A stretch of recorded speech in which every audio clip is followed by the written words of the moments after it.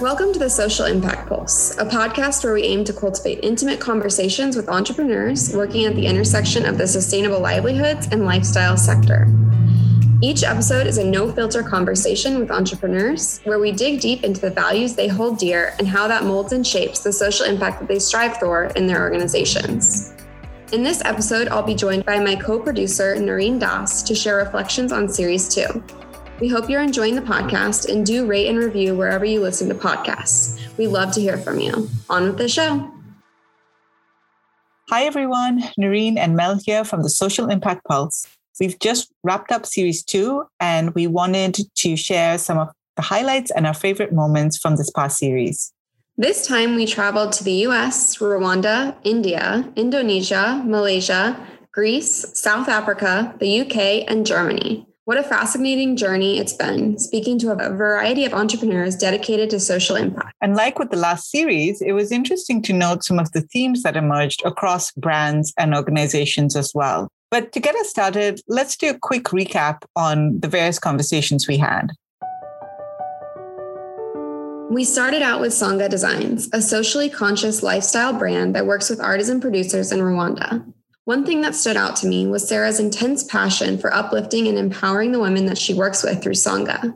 When she spoke about the moments that made her proud, she emphasized how proud she was when the women became confident in themselves and took initiative to take Songa's business down another venture of local Rwanda pig venture after the pandemic.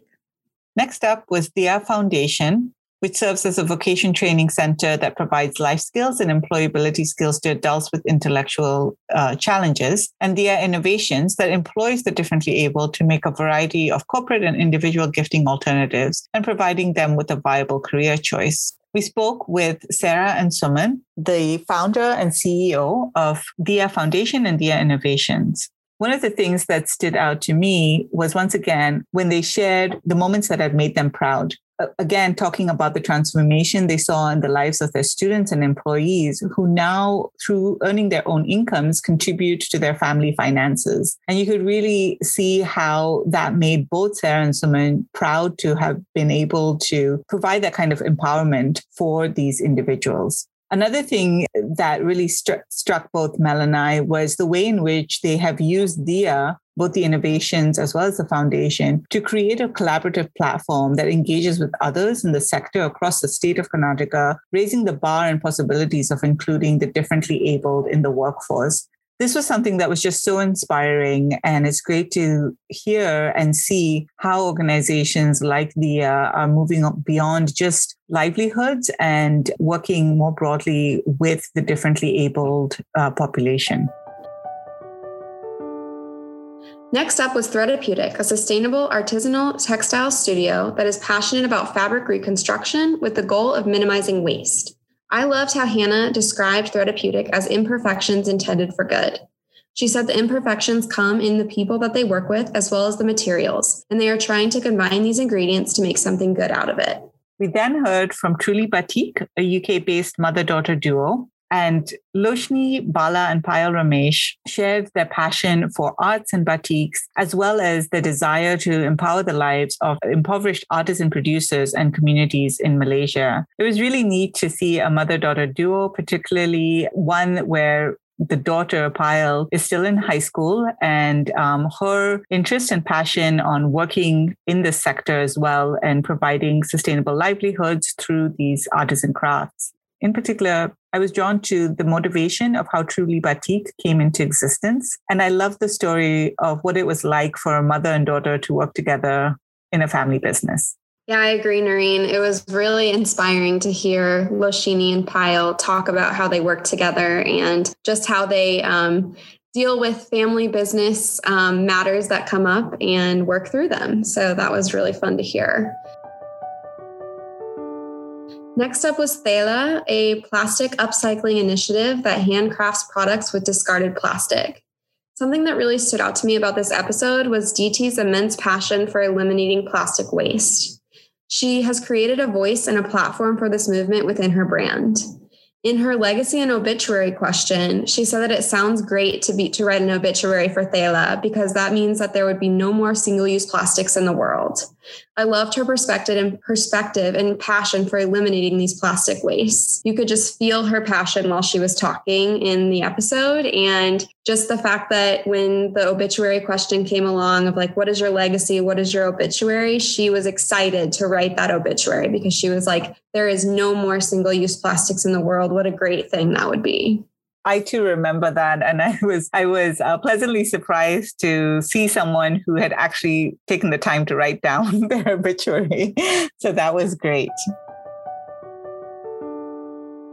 Next up, we heard from The Clothing Bank, a South African social enterprise that partners with fast fashion retailers whose merchandise has been returned by customers or hasn't sold in a season, as well as appliance retailers with unwanted merchandise, and provides unemployed mothers and men to start informal retail trading businesses. This was a really interesting conversation on so many different levels. One, just in terms of the way in which they are taking what is seen as waste in an industry that, as we know, particularly fast fashion, has really been spotlighted for the amount of waste and unwanted and unused clothing, and turning that into a retail trading business. The other thing that really stood out to me was how they've taken such a holistic approach to creating sustainable livelihoods, and their big vision to see this model work through the rest of the world. And in many ways, as there are so many retail partners and organizations out there creating employment, this could be possible. And we'd love to see how this might be replicated elsewhere. Next up was Medea and Matilda, a luxury clothing label specializing in upcycled and sustainable fabrics based in Gloucestershire, UK. Something that really stood out to me about this episode was Shalice's emphasis on nurturing the people that are around you in order to create something better than a profit for yourself. When asked how she cultivates impact, she spoke about nurturing the people whom you work with and the work that you're doing, and how doing this, giving someone your knowledge and passing along your skills, turns into things that are better than profit in the long run. Last but not least, we heard from Mimicry, a Berlin-based social business that makes high-quality bags and backpacks out of discarded and broken refugee rubber boats. There were so many things about this conversation that were equally interesting to our other guests and entrepreneurs as well.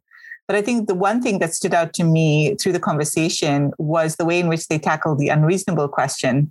I loved how they highlighted the fact that starting this business, this social enterprise, was unreasonable, and yet, it was possible. And it just goes to show that sometimes, when we think of these things as being highly unreasonable, if we truly are dedicated and committed to the topic at hand, the cause, or improving livelihoods, anything is possible. So that was really encouraging. And it was just such a great way to wrap up that series. But other highlights from that conversation included, how the brand came to be and how they are advocating, through what they're doing through the brand, not only in terms of upcycling and circular design and circular fashion, but also around the topic of refugees. So like with Series 1, once again, we heard so many similar themes amongst these different interviews and conversations that we had.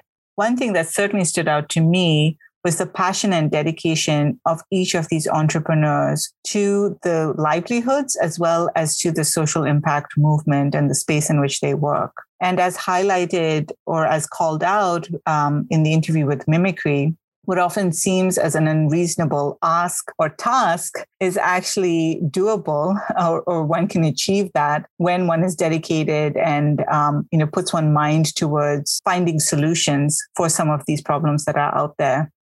So as a follow-up to that, a lot of these entrepreneurs noted that they don't need to solve all of the problems. They're each contributing in their own way and doing their own little bit of solving the problems that they are focusing on, but they can't solve all of the problems. And they're each focusing on their own specialization and trying to grow that in its own way in order to emphasize those impacts. And a great example was someone from Dia Innovations who made the analogy to the little tugboats that pulled the big shipping container that was recently stuck in the Suez Canal, and how even though, the shipping container was absolutely massive. It was these little tugboats and their efforts that made the difference. And I think that analogy has really summed up Series 2 for me, because it really goes to show how, each of us doing our own, not only our own little bit, but through these different enterprises, one can have a larger social impact. Absolutely, Noreen. And I think, something else that we touched on throughout this series was just an example of how one can really be a social business, and how you can be a business and have social values. And it is possible. And each of these entrepreneurs wanting to be remembered for that, among the first thing that they're remembered for is being a business and having those social values and putting those two things together to be a social business. And I think it is so critical to remember that those two things are possible and they're not exclusive in and of themselves. And often what it takes is collaboration and networking to reach those goals and to be able to solve some of these problems. And both collaboration and networking were other themes that we heard our entrepreneurs and interviews talk about throughout the series. And it's great to hear of how, people are collaborating across different lines, across businesses, just to have that broader social impact. Right. And another theme that I really loved that came up throughout Series 2 was just these entrepreneurs being a voice for their producers, and just not only being a voice, but advocating for their producers. So they're not just providing livelihoods, but they're advocating for people working with disabilities, refugees, single parents, etc. So they're not just being there to employ them and uplift them, but they are advocating for them and trying to empower them through everything that they do. And so I think that was a great thing that came out of Series 2 as well, is just seeing how the passion for these entrepreneurs really translates into how they treat the people that they work with. We hope that you've enjoyed these intimate conversations with all of these entrepreneurs, and we look forward to having more conversations with equally interesting brands in the not too near future. We'll be taking a short break over the next couple of weeks, but we'll be back early August with the next round of the Social Impact Pulse. If you haven't already, please do subscribe wherever you listen to podcasts, and feel free to rate and review us as well. So thank you for listening to this review of Series 2. We hope you've enjoyed it just as much as we have, and we'll look forward to bringing you more conversations in the future. The Social Impact Pulse is a project of the Artisan Gateway and soon to be launched Their Stories Be Told.